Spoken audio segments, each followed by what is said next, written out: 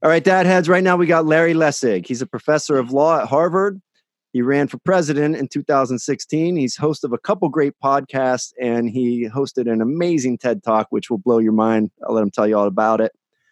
Welcome, Lawrence. And first of all, thank you very much for putting up with our incompetence. Last week we were supposed to do this, and we confuse time zones because we're not as smart as you. It's complicated. No, I make that mistake all the time. Yeah. So the reason I wanted to have you on, Larry, is I watched your TED Talk, blown away by it. For a long time, my biggest beef with government has been that it's corrupt. They can't get anything done because of the money. You point out how government is broken because you can't win a national election unless you have donors who the top 1% of the people in the country, which is like 144,000 people, which equals the number of Lesters in the country. Unless you appeal to those people and get their money, you have no shot at winning. Yeah. Now, the race that I'm most focused on is not actually the presidential race. It's actually Congress. And the problem with our government is Congress. You know, we can imagine electing a really great president. We've done that, not so recently, but we've done it. But the real problem is if you got a Congress that's spending 30 to 70% of its time sucking up to these incredibly rich people who turn out to be just the same number of people as are named Lester in the United States, then you've got a Congress who's so focused on making those rich people happy that it can't do anything that ordinary people really care about. And that is the core, I think, of the corruption that has made it impossible for our government to function. Yeah, absolutely. Yeah, and you talk about the Lesters, and that's like 144,000 people, but you can go even further, and you did, and it's something like, wrote it down, 0.00042% of the population, which is 132 Americans, contribute 60% of the money. So they basically, all the politicians are supposed to be a government of the people for the people, but it's a government of about 132 people. Yeah, those are the people who are giving to super PACs. And super PACs have become the most dominant form of funding campaigns, both at the presidential level and the congressional level, especially in the Senate.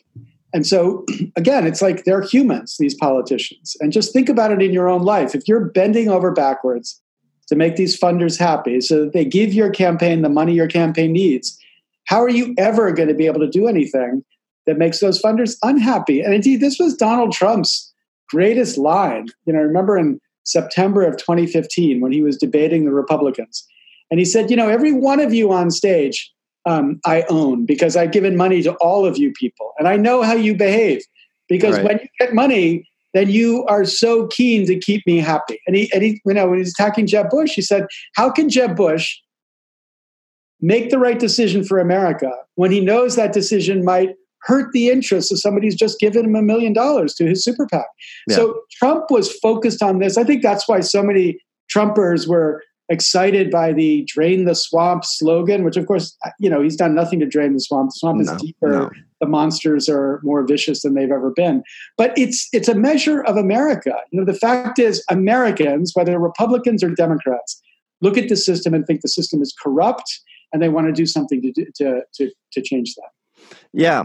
Before we go further with that on Donald Trump, I think you're right. Like, I was definitely not a Trump supporter, nor did I vote for him, but I held out a sliver of hope for the guy because of some of that rhetoric. I thought, well, here's a guy who's not going to be a slave to these corporate pay daddies who might actually be able to get some stuff done. Hasn't worked out that way, but in theory, he could have been the guy had he chosen to. Could he not? Yeah, I mean, if what he said was true, you know, for example, he said he was going to fund his own campaign. Yeah. If he had funded his own campaign, and you remember he said he hated super PACs, if he actually had avoided super PACs, then I think there would have been a reason to have some sliver of hope. And I didn't vote for Trump. I certainly didn't support him.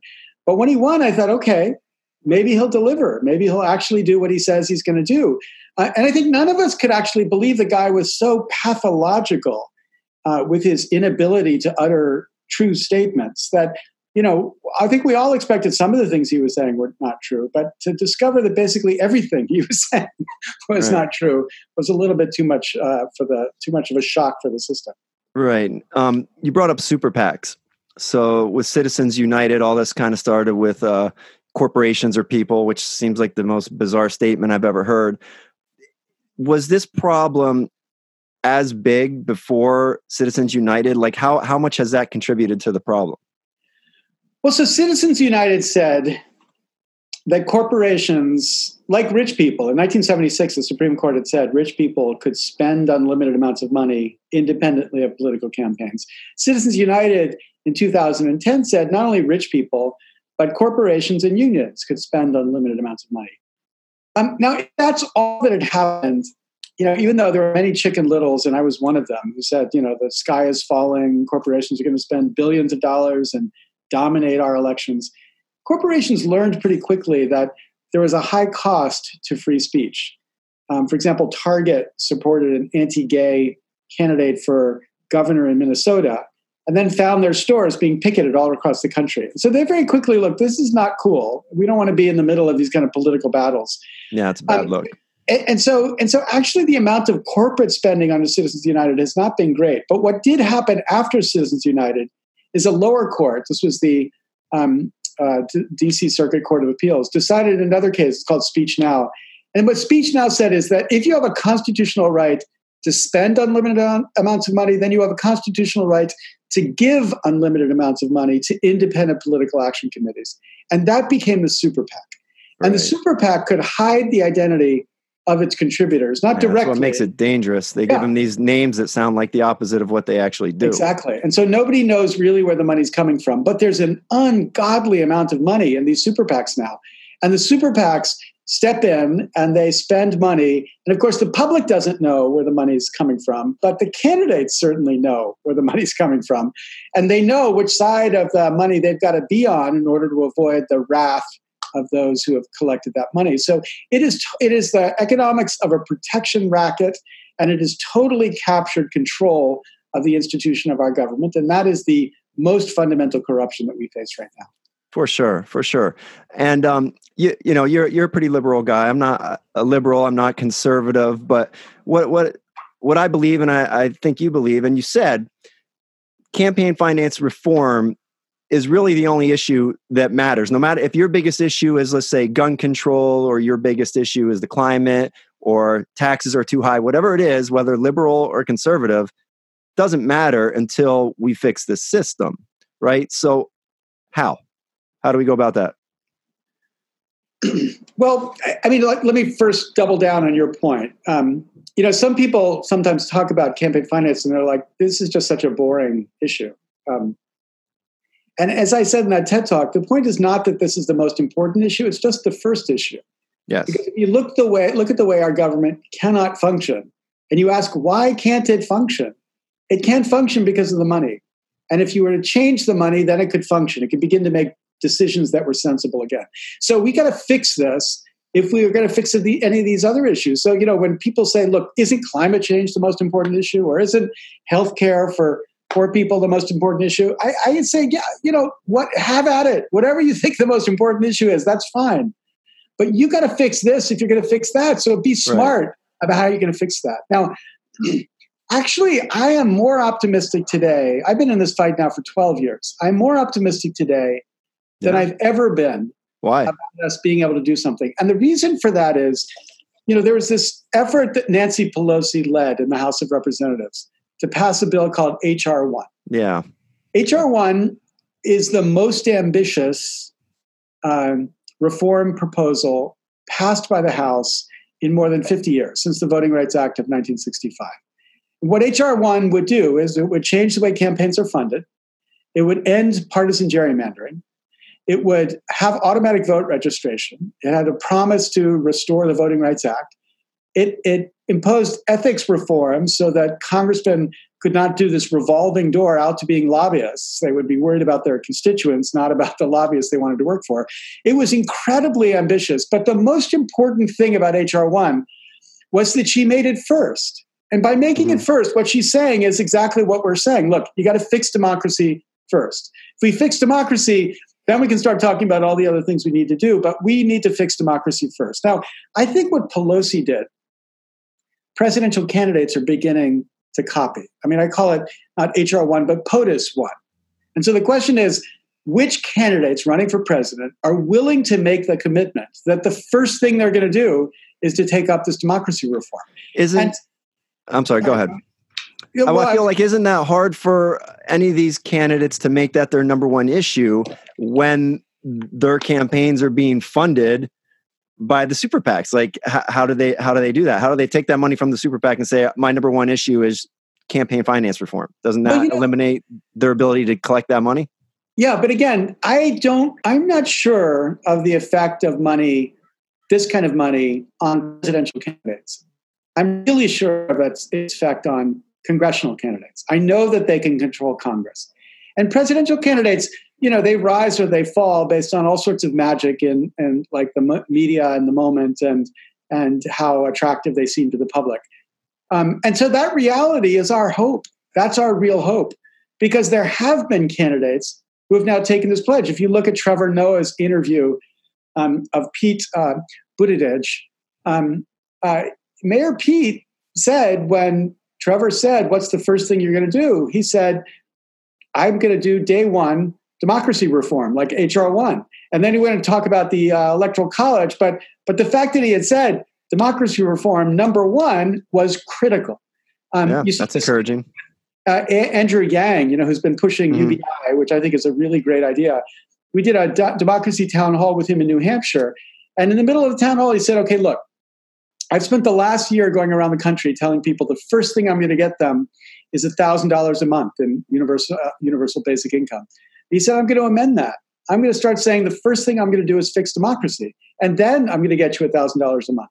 And Marianne Williamson has said the same thing. Elizabeth Warren came close to saying the same thing when she was talking to Chris Hayes. And I think this is the thing we should be rallying people to do, to get them to make a POTUS 1 commitment. Tell us what's in that POTUS 1. Like, what are the fundamental reforms that they're going to get passed immediately? And if we elect one of these people, as hard as this is to imagine, there's actually a shot at getting this reform passed, because presidents typically get their number one issue enacted. Obama got Obamacare. If Trump had gotten the Mexicans to agree to pay for the wall, he would have gotten a wall. So, you got to set yourself up in a smart way. But I think a candidate could say, look, we all of us Americans, whether Republican or Democrat, agree the system is corrupted. So let's start by doing something we all agree on. And that means fixing this corrupted system. And then we'll get on to these other things that we happen to disagree about.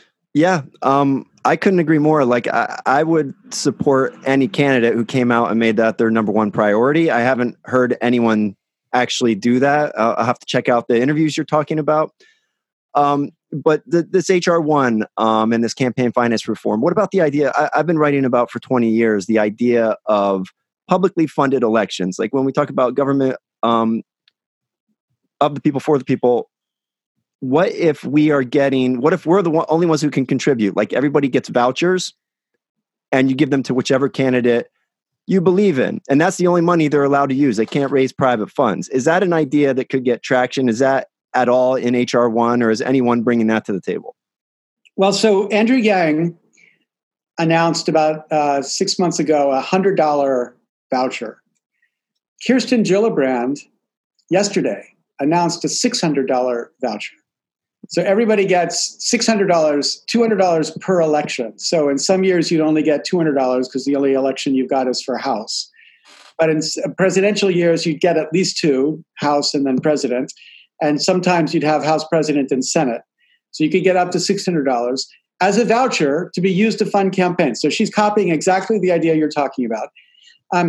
The Constitution makes it impossible for us to say this is the only money that can be used in presidential election or in elections. But what you could do, and this is what her bill does, is it says if you're going to accept vouchers, you've got to agree to take no other money. That's it, just vouchers. Okay. And so they can say, I'm not going to take vouchers, I'm going to take money the old-fashioned way. But what we know is if the numbers are right, if the contribution is high enough that you could get from vouchers, then people are going to opt into the voucher system, which means they'll be raising money from all of us, not from the tiny fraction of lesters who happen to have the money in this current system. Right. So what you're saying is it's constitutionally not possible to say you can't take private money. But if they did these vouchers, they could make it so that you can't get the vouchers unless you agree upon that. So then it comes upon the voting public on whether or not they want to trust a candidate who says no to public money. Yeah. Right. Yeah. And that's a pretty important persuasive effect. We forget that every president between Nixon and Obama was elected with presidential public funding. It's a different system, but it was public money. They had to give up all other private money in order to get that public money. And Obama backed out of that because he didn't think he could get enough money to beat McCain. And that became the end of the president's public funding system. But the most important thing about that system was the way in which liberated presidents to be presidents. When Ronald Reagan ran for re-election, and remember, Reagan benefited more from public funding than any other president because he ran 3 national campaigns on the public's dime. In 1976, he ran to beat Gerald Ford in the primary, and he lost. And then in 80 and 84, he ran a national campaign on public funding. But in 1984, when he ran for re-election, Reagan attended 8 fundraisers. When Barack Obama ran for re-election, he attended 220 fundraisers. Wow. And you're like, how can you be president of the United States and go to 220 fundraisers? Now, this president has shown us, it turns out you don't have to do much work to be president. So maybe it's not as hard as it seems. But I think that the most important thing to worry about in the presidency is to avoid a president who is forced to spend all his time with the Lesters. Because if you spend all your time with these Lesters, that's the only thing you're going to think about, what they care about.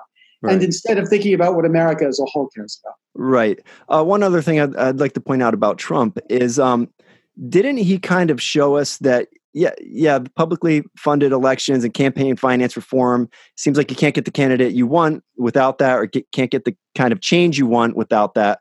But didn't he show us it might be possible for us to get a guy in there in the Senate, in the presidency, without raising money, just somebody who has outreach on social media?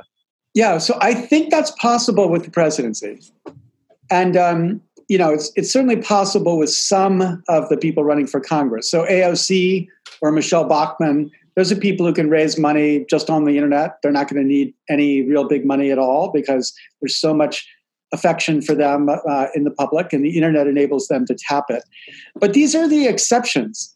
You're not going to fund the campaigns of 430 members of Congress through just social media. It's just not possible. And so we can't imagine a simple solution exists here. We got to confront the fact we're going to have to pay for clean elections. Why is that surprising? You got to pay for for good products all over the place. So you're going to pay for good government. It's going to cost something. It's going to cost the money of clean elections. Now it turns out it's not a lot of money. I had a voucher program, not as big as Kirsten Gillibrand's, but my voucher program would have cost about $3.5 billion a year. And you're like, well, that sounds like a lot of money, until you recognize that the Cato Institute, which is this libertarian think tank, the Cato Institute estimates that corporate welfare in America, meaning money given to for-profit corporations, subsidies, and all sorts of things like that, amounts to $100 billion a year. $100 billion a year. And you're like, if you could just liberate Congress from sucking up to these rich people and corporations, they could probably cut that welfare by at least 3.5%, right? So we could pay for this immediately just by allowing them to be representatives of the people and not representatives of the funders. Yeah. Wow. That's startling. It when you put it like that, it actually saves money. And one thing a lot of conservatives and blue collar workers, one thing I don't think they understand about the whole tax system is that the only people benefiting from it right now, it's not even the middle class or even the upper middle class. It's the Lesters. They're the only people benefiting from it. Like, I did really well last year, right? So by the thinking of some conservatives, I should be, my taxes shouldn't have been that high. I got killed in taxes, right? Because I'm a small business owner. The only people who aren't getting killed are the ones who own like Texaco, Exxon, Apple. Those are the ones getting the break. And that's not really good for any of us. Yeah. Yeah. And that's because the funders are good at convincing the representatives that they need to do what they say. When they passed that $1.6 trillion tax cut, which meant that went mainly to rich people and corporations, there was a congressman from New York who stood on the floor of the House, and he said, my donors have told me that if I don't pass this law, if I don't get this law passed, I should never call them again. Right. And you're like, holy shit, here you are explicitly acknowledging that the reason you're supporting this is so that you get funders to fund your campaign. What could be the most absolute confession of corruption than that? Yet he wasn't embarrassed to say that. It was completely obvious to him. And everybody on the floor. Because they're all like that. That's not abnormal. That one example shows you everything that's wrong with the system. He's not trying to do it because it's good for his state or good for his people. He's trying to do it because he needs that money to get reelected. Absolutely. And what more do you need to say beyond that? Right. One thing about the voucher system that I'd like to bring up is when I bring up this idea, one of the pushbacks I get is from people, from conservatives. They say, like, what about a candidate? If you're just speaking to the public, you go out and you offer something like free college and free healthcare and free this and free that. Well, yeah, that's going to appeal to most people, whether it's sustainable or affordable or not. So aren't we going to get ourselves into positions with publicly funded elections where it's a little bit like high school and you're running for student council and you say, longer lunches and stuff like that, people will vote for you.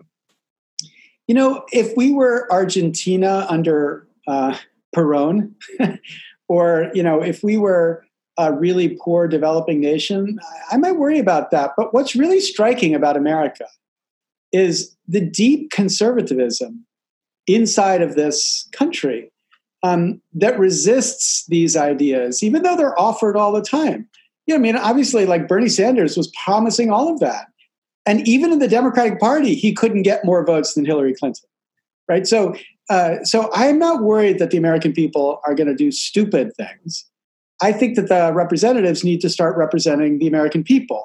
And then to the extent they're not, American people are not doing things which we think are sensible, then that's what democracy is about. Let's fight them on the ideas. Let's not fight them on the question of how much money do I have and how much money do you have? Yeah, I agree. So back on HR1, I had a gentleman in here, Larry Sharp. He ran for governor of New York as a libertarian candidate. And I brought up, it was right about the time when HR1 first came up. I brought that idea up to him. My views are pretty close to his as far as like freedoms and whatnot. And I like HR1. I think it's got to be our first step. And what he said made a little sense to me. He said, anytime you get one of these bills, they're typically something that should be down on 3 pieces of paper, but it ends up being 3,000 pieces of paper because every senator has to get their little thing in there to satisfy their funders. So it's full of pork and garbage, and it ends up making the situation worse than it was in the first place. He said the best thing to do to change campaign finance is, and it might sound a little bit ridiculous, but I'm not sure why. He says, make people running for office wear their donors on their sleeve, like NASCAR drivers. Whoever gives them money, they got to wear it and put it out there. And then it's up to the voters to decide if they want to vote for the guy getting $2 million from XYZ company. Why is that not a good idea? Well, I think it's funny, and this idea has been out there for a while, and there was actually an app that lets you pull up a picture of a congressperson and then put a NASCAR shirt on them based on their funders. Yeah, so this is an idea that's been out there for a while. I actually think it doesn't help the system just to have transparency, because if you've got a system where you've got to raise the money, you've got to bend over backwards to get that money, and everybody needs to raise the money. So, the fact that somebody's getting money from Comcast and somebody else is getting money from Exxon doesn't change the fact that they're getting money from rich people, and they're not getting money from everybody else. So they're focused on this tiny fraction, and they're not focused on everybody else. And that is the core corruption. Now, wouldn't disagree with the characterization about how most bills are being written. This bill was an incredibly clean bill. If you actually read it, actually looked at it, and part of the reason was nobody actually expected it to pass. So it was really a bunch of principles that were put together for the purpose of stating a clear idea. And I'm no doubt that if it actually came to be passed, there'd be all sorts of junk in it. We should fight the junk. But you shouldn't give up. The idea of reforming this corrupt system merely because the thing that will reform it isn't perfect, right? Can't let the perfect be the enemy of the good, especially when the status quo is so awfully bad. Mm-hmm. So, I think the status quoists, the people who say, this is not something we can change, are just wrong, or they're either stupid or they think you're stupid, right? They don't get how the system's broken, or they think they can fake you out and make you not recognize how the system is broken. And I think, what's so encouraging to me is that when I started this work 12 years ago, I'm not saying it's because of me, I'm saying it's because of the culture, but when I started this work 12 years ago, it was really hard to get people to get it. They didn't really see the connection. And now there's literally no one except lobbyists who doesn't get it, right? They all recognize this corruption, and we have to do something about it. Right. Well, I mean, the Senate now for at least a decade has an approval rating of 10%. So I think people get that it's corrupt. I think everybody gets that. It's just hard for them to put their finger on it. And that's why I've started directing people to your TED Talk, because you do a really great job of putting it into ideas that everybody can understand and not just, Harvard law professors. You really do a great job with it. What I'm wondering is, it's a nice bill, but if it felt like lip service, like I heard you say on another podcast that there's no way it's going to pass with Mitch McConnell and the Republicans.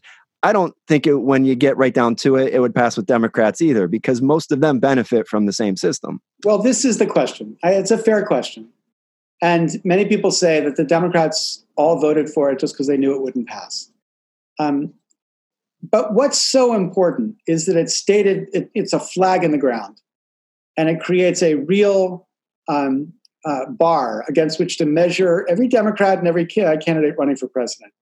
Now, I would have a different HR 1, or my POTUS 1 would be different. I would have vouchers. HR 1 was mainly matching funds.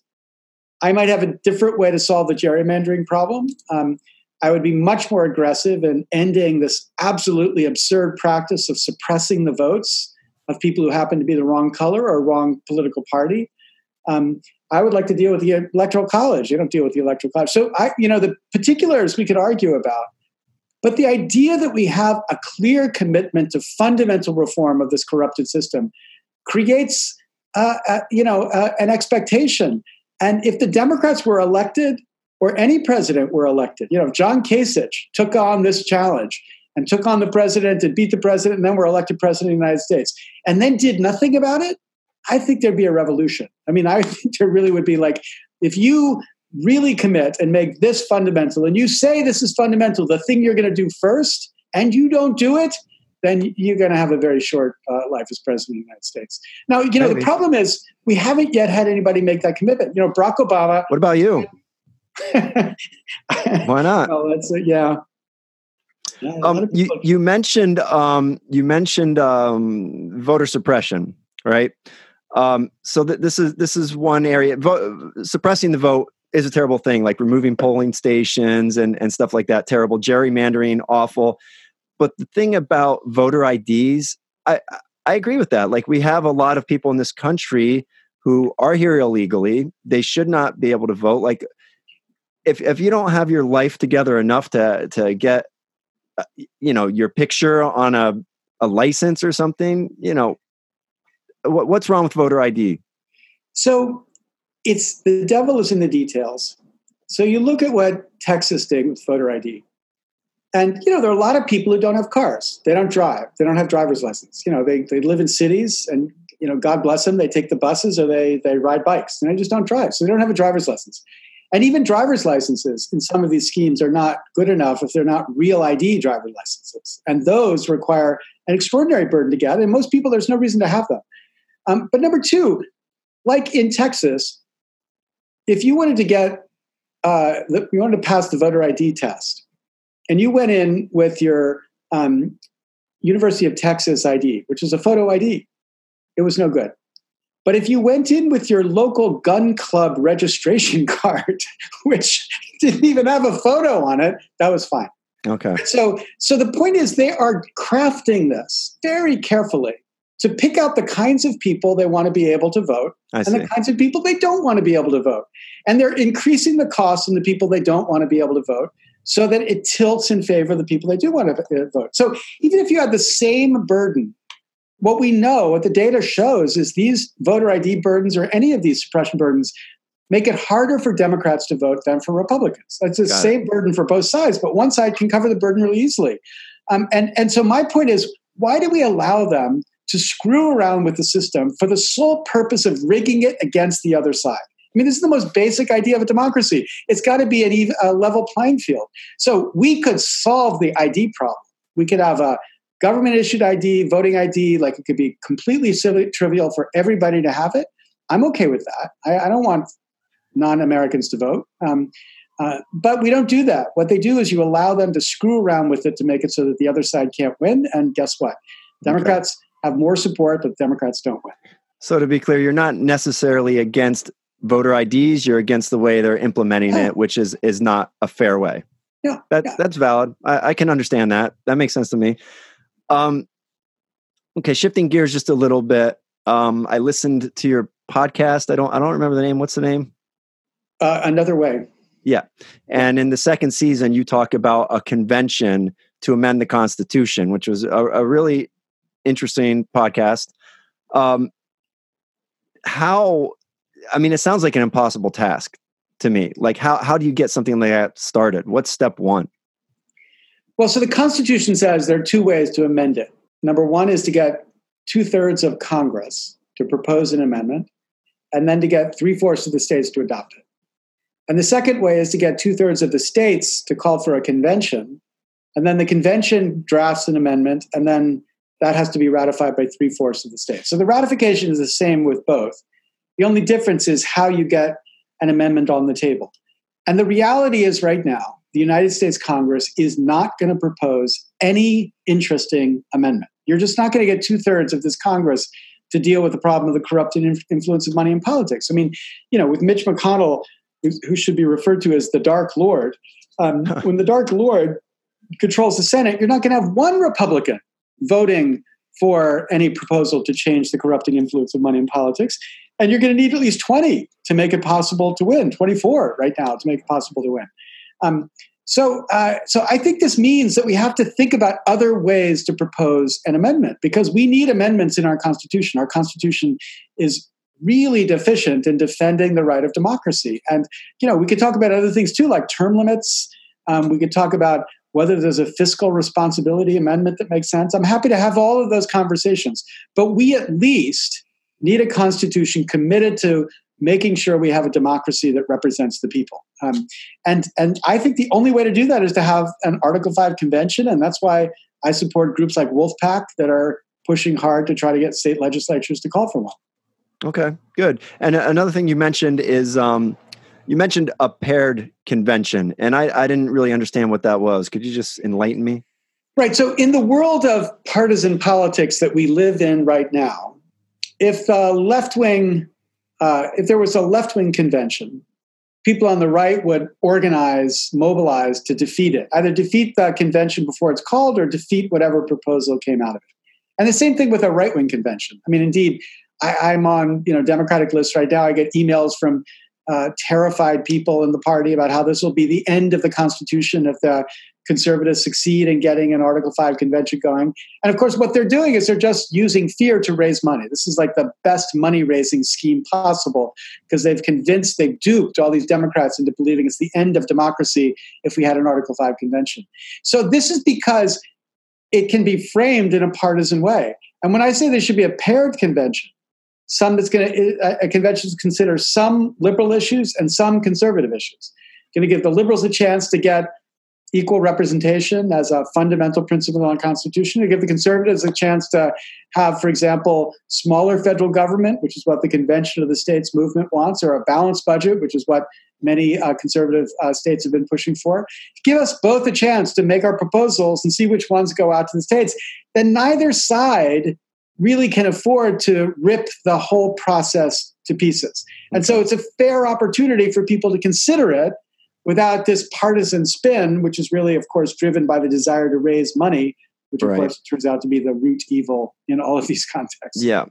Yeah. So a couple things. So number one, a paired convention basically means it's bipartisan, and that's the only kind that would have a chance to succeed. Yes. But going back to finance, and you're talking about how the two parties, at least the rhetoric, not necessarily the actions, but the rhetoric gets more and more extreme right, more and more extreme left. And isn't that because of, number one, gerrymandering? They just have to appeal to the people in their district who, they gerrymander a district to make it completely conservative or completely liberal. So they're only speaking to one half of the country. So they step the rhetoric up a notch. Isn't that part of the problem we're so divided? Absolutely. I mean, there's a lot of things I think that are contributing to this more ideologically sordid or partisan America.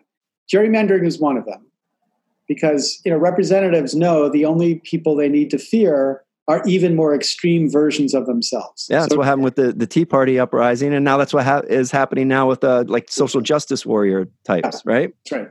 Yeah. So this is the way in which the extremes have enormous power in the system. But the other thing that happens is that as more and more of us get turned off from politics, and so it gets harder and harder to bring out people to vote, the politicians know the only people they need to talk to, even in the districts that are swing districts, the only people they need to talk to are the base, the kind of core partisan extremes.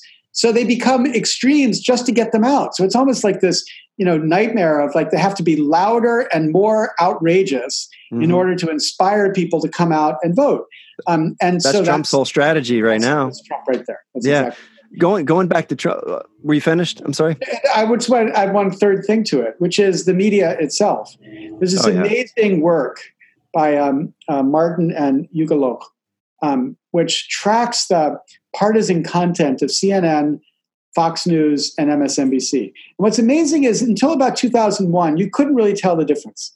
But beginning in 2001, they just veer dramatically. So Fox is an extremely conservative network, MSNBC is extremely liberal, and CNN is trying to hang in the middle someplace. And what that means is that people live in these different worlds. Barack Obama said, if you watch Fox News, you live on a different planet from people who read the New York Times.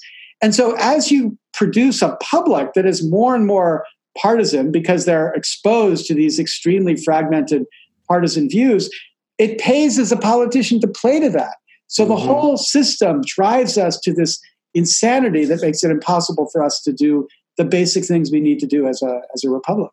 Yeah, you're preaching to the choir with that one. We talk about that on the show all the time. I mean, the news used to give you news. Now you have all these 24-hour news networks where their goal is profit.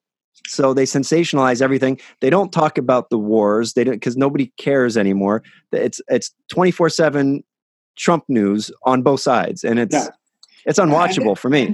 And they most of their content is talking heads. Yeah. What talking heads know is that they have to be really crazy to be interesting. So if you had a kind of boring talking head who said, on the one hand, on the other hand, they'd be like, no, this is too boring. What we need is somebody who's lighting his hair on fire. And so the audience wants to focus on him, because that's going to drive the attention. That's going to drive the bottom dollar. So, we turn over understanding about our democracy to people who sell ads for a living. Right? Yep. Isn't it a surprise that we have people who don't understand democracy? Yeah, it's tragic, really. Going back to Trump, and this is just a hypothetical. I had a little bit of hope for him when he came in because of some of the rhetoric and because I actually thought maybe he is funding his own campaign. But I see the guy as being he's a narcissist. I think most presidents are, but he takes it next level. I think more than anything, this guy wants to be worshipped. I don't think he's a down the ticket Republican. He actually had a lot of Democratic ideas. And I feel like Democrats may have served themselves better when he came in, instead of resisting him so hard and going at him with the racism stuff and the sexism, to maybe embrace the guy a little bit. I think they could have gotten him to work for them. Could that have been the strategy? If Trump were actually strategic, I think that would have been a good strategy. But what happened is when Trump came in, his administration was filled by a whole bunch of right-wing crazies. And they began to feed him what he had to do. And the things that they told him he had to do had no real relation to what he campaigned on. Remember, he promised universal health care better than Obamacare. Yeah. And then he got into office. He's like, oh, who knew this was so hard? And of course, what he's proposing is abolishing Obamacare. And, when people talk about pre-existing conditions, even then we'd have no commitment to deal with pre-existing conditions. Same thing with, he came in, I thought one of the greatest things he said when he came in was the Iraq War. Yes. Was the greatest mistake. That's what got me. Policy. Yeah. Yep. Like, absolutely. Thank God. But then he comes in and, he's all this saber rattling. I'm pretty sure we're going to see a war in Latin America. Mm-hmm. We're involved in, to save this presidency because, you can't vote out a wartime president. So I don't think that he has actually any commitment to anything. Even the no, he doesn't. He drained the swamp rhetoric. There's this great interview where people were asking about it. And he's like, yeah, when I first said it, I thought it was kind of hokey. I didn't really think it made a lot of sense, but the audience really loved it. So then I started embracing it. And you realize this is just a guy figuring out how to get the loudest reaction in those crazy rallies. And that is his policy. Yeah. But that's why I'm saying they maybe could have gotten him to work for them, because I don't think he has any principles. I think he just wanted to be applauded and loved for being the greatest, Well, the problem is, Steve Bannon, who was inside of his campaign, and now is it's astonishing. Steve Bannon is in Europe right now, running campaigns all across Europe to elect nationalists, fascist, Nazi type people to the European Parliament. On May 6th, I think we're going to see a extraordinary change in Europe because of Steve Bannon. But Steve Bannon was running the White House, and Steve Bannon was a very committed populist conservative. So there was no deal to strike with Steve Bannon. But if I had been Trump's chief of staff, I would have taken his rhetoric, drain the swamp, national health care. I would have said, look, walk out on day one and say, I'm going to sit down with Bernie Sanders and we're going to come up with a single-payer healthcare plan that Bernie Sanders likes, and I'm going to pass it. And I'm going to sit down with John Sarbanes, and I'm going to get a public funding for elections so we end this corruption. We're going to do that tomorrow. The swamp is going to be drained. If he had done those two things, it would have been over. Democrats would have to roll over and say, fine, Mr. President, you're going to be Mr. President for the next 8 years. But, he didn't do that. Instead, he did what Steve Bannon wanted him to do. And what that was is to continue, so this most terrifying line from Steve Bannon was in his last interview before he was fired in The Atlantic, where he said, what we want is to get the Democrats to talk about race and identity politics every day between now and the election. And we're going to talk about the economy and we're going to kill them. And then you realize, wow, it's just a strategy. Yeah. They just drop this catnip of some race issue in front of the Democrats or some identity politics in front of the Democrats. And the Democrats can't resist it. No, they can't. And they're doing it again. They're doing it again. Of course, it's such a great play for them. And so this is why, there was no chance for him in building a united America. His chance was always about how to continue to fragment us so that this kind of core right-wing crazy set would have an opportunity to leverage their power to become, America. And, that's the thing you have to be afraid about right now. To be fair, Democrats fall for it and they go hard on the identity politics, and they don't seem to have learned from last time, because that seems to be Joe Biden's entire platform. But moving on from that, I want to ask you about one controversial thing, and then I want to circle back to something. And I know you got other things to do, so we'll let you go. With what's going on in Venezuela, I feel we got to mind our own business. I don't even believe the things they're telling me on any of these news channels. That doesn't mean they're not true. I just don't believe it anymore. We've been lied to too many times. But a lot of my liberal friends, and I don't know your position on this, but they want to get rid of the guns, right?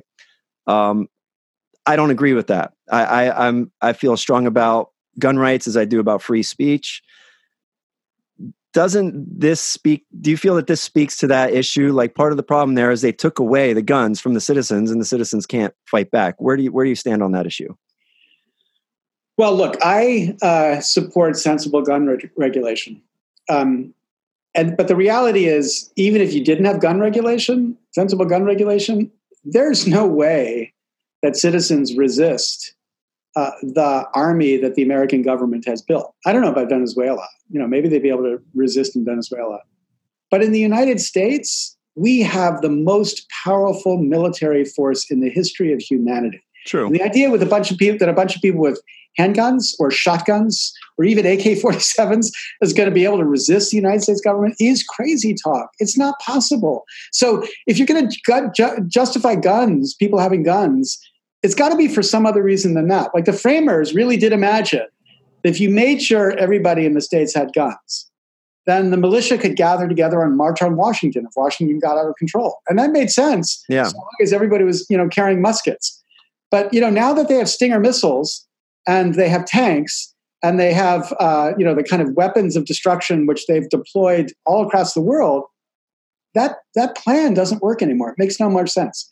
Right. Well, no, in a full-scale attack on the American people, but it's at least a deterrent. Like they're not going to be able to slide in on the down low. They're going to have to come hard. Where has that ever been true? I mean, when those people up in Washington State, like they built their little compound and they deployed their guns, and they're like, "Now we got our guns, stay away." It was like, okay, we'll wait you out. We got more guns than you. I mean, I don't see how guns anywhere are creating a condition of limiting the government. In fact, exactly the opposite. Deploy the guns, and the government is entitled to be even more oppressive. This was what the kind of nonviolent protesters, Gandhi and King, recognized. Like the way to beat oppression is by being more peaceful than the oppressors. Because if you deploy violence, they are entitled to rain violence down upon you, and they have much more violence than you could ever muster. So again, the plan might have made sense in 1789 or 1791 when the Second Amendment was adopted. We could argue about that. It makes no sense today. So if you want to justify guns, people having guns, let's talk about the good reasons to have guns. Hunting is a very important part of our culture, and I completely agree. People need to have the freedom to engage in that kind of behavior. But in 65th Street, Chicago, South Chicago, people aren't hunting deer. They're not hunting bear. They're hunting humans. And so when Chicago says we want to get rid of guns, or we want to limit significantly the guns that people have in 65th Street, South Chicago, I think, the framers or the Second Amendment has nothing to do with that. This is about making it so people can live lives safely. And so I don't know about Venezuela. I'm pretty confident about Chicago. Yeah, you make some good points, but I mean, we could go down a rabbit hole with this one for an hour. There's all kinds of arguments for the guns in places like Chicago, and ideas that you're not going to get the guns out of the hands of the bad guys and so on and so forth. But other people can have that conversation. We don't need to have it. I wanted to have you on about campaign finance reform. And I wanted to ask you, I joked earlier, but I kind of wasn't joking about the idea of a run. I mean, there's 20 candidates in there. This is an idea I think could really get traction. You said a couple candidates have brought it up. They certainly haven't put it in the forefront. You have one guy who's running and his only issue is UBI. You have another guy running, his only issue is the climate. This could be an issue someone or you could latch onto that I think would get traction. So why not consider it? Well, one part of you is preaching to the choir. I'll tell you, I haven't told anybody, I haven't talked about this publicly. I mean, people have been pushing very hard. And, what's really great about this year compared to 4 years ago is the Democrats have a very objective measure for whether you can be on the debate stage. And that's get 65,000 contributions. And as long as they come from a right mix of the states, then you can be on the debate stage. So there have been people in my movement who have said, look, you need to do this because you need to be there and say, this is the issue. We have to do this. I commit to doing this first, and we'll unite the nation around doing this. And I came this close, I can tell you, to pulling the trigger. And then people like Mayor Pete started singing the same song. We got to fix democracy first. And so then it began to be like, you can be convinced or not convinced by that. But the idea that somebody like me, like a professor, steps out and says, I'm going to do this because this is fundamental and I want to take it on, would immediately open people up to say, wait, Pete just said he's going to do it. And Andrew Yang said he's going to do it. And Elizabeth Warren just said she's going to do it. So why do you need to be there if they're all saying they're going to do it? Now, so that push the envelope a little bit. You could push it. You could push it a little bit. So it was a hard decision, but in the end, I think I think what weighs on me is you got to separate people's perception of what you're doing as a matter of ego from a matter of principle. Sure. And if there was nobody talking about this issue, and I went out and I said, look, this is the fundamental issue. You know this is the fundamental issue. And that's why I'm out there fighting for it. People would have no question about why I'd be fighting for it. But I think part of the problem is if it gets clouded by like, you just want to be, on a national stage, then it takes all of the power out of that message. So, I'm pushing, we're really hard. We're launching a campaign called the POTUS 1 campaign that will get every one of these candidates to make this commitment. And we're going to do everything we can to make it central. And I'm hoping that's going to be enough, but it is not. Look, I've committed. I'm going to do whatever the hell it takes to make this reform possible. And I can tell you from experience, running for president is not a simple task. First of all, here's something people don't even think about. How do you afford to run for president? If you're a billionaire or a senator, doesn't matter. Like you're a senator, Elizabeth Warren or Bernie Sanders or Kamala Harris or Cory Booker, they run for president. Their checks still come from the government. Yeah. They get their salary. If you're a billionaire, you don't need a salary. But if you're somebody like me, if I announce for president, my money stops from that moment. Right. And I'm not allowed to get any money from my campaign until a month before the primary. Yeah. So I don't know about you, but that's maybe something else that should be addressed with campaign finance reform. Yeah. I don't have 7 months worth of salary sitting in a bank account somewhere. I don't know if you do, but so if you live, like most of us do, it's really hard to imagine doing something like that. But, I've said, if it makes sense, I will do it. And what I'm encouraged by is it sounds like we might be able to get people who are exciting a lot of people to make this commitment. And if they do, then that's it. That's all I care about. Let's get the system reformed. Awesome. I'm glad we have you out there fighting that fight. So you mentioned POTUS 1. Is that what you called it? Yeah. So we're going to announce How can people get involved? We're going to announce this in about 2 weeks. So at equalcitizens.us, if you sign up, you'll know about it. And then you can join the campaign. It's really critically important that we get hundreds of thousands of people to just call out to these candidates and say, make this commitment so that we know. We're going to say by Labor Day of 2019, we're going to want every one of these candidates to take a position. And if they don't, we know who we're going after. We're going to know who we're going to defeat. Fantastic. All right, Dad Heads, you heard it. Go there, get involved. This might not be the most important issue, but it's the first issue. Did I say that right? That's exactly right. Yeah. All right. So thanks for coming on. Thanks for putting up with our incompetence on the time zone stuff. And it was a real pleasure. Thank you.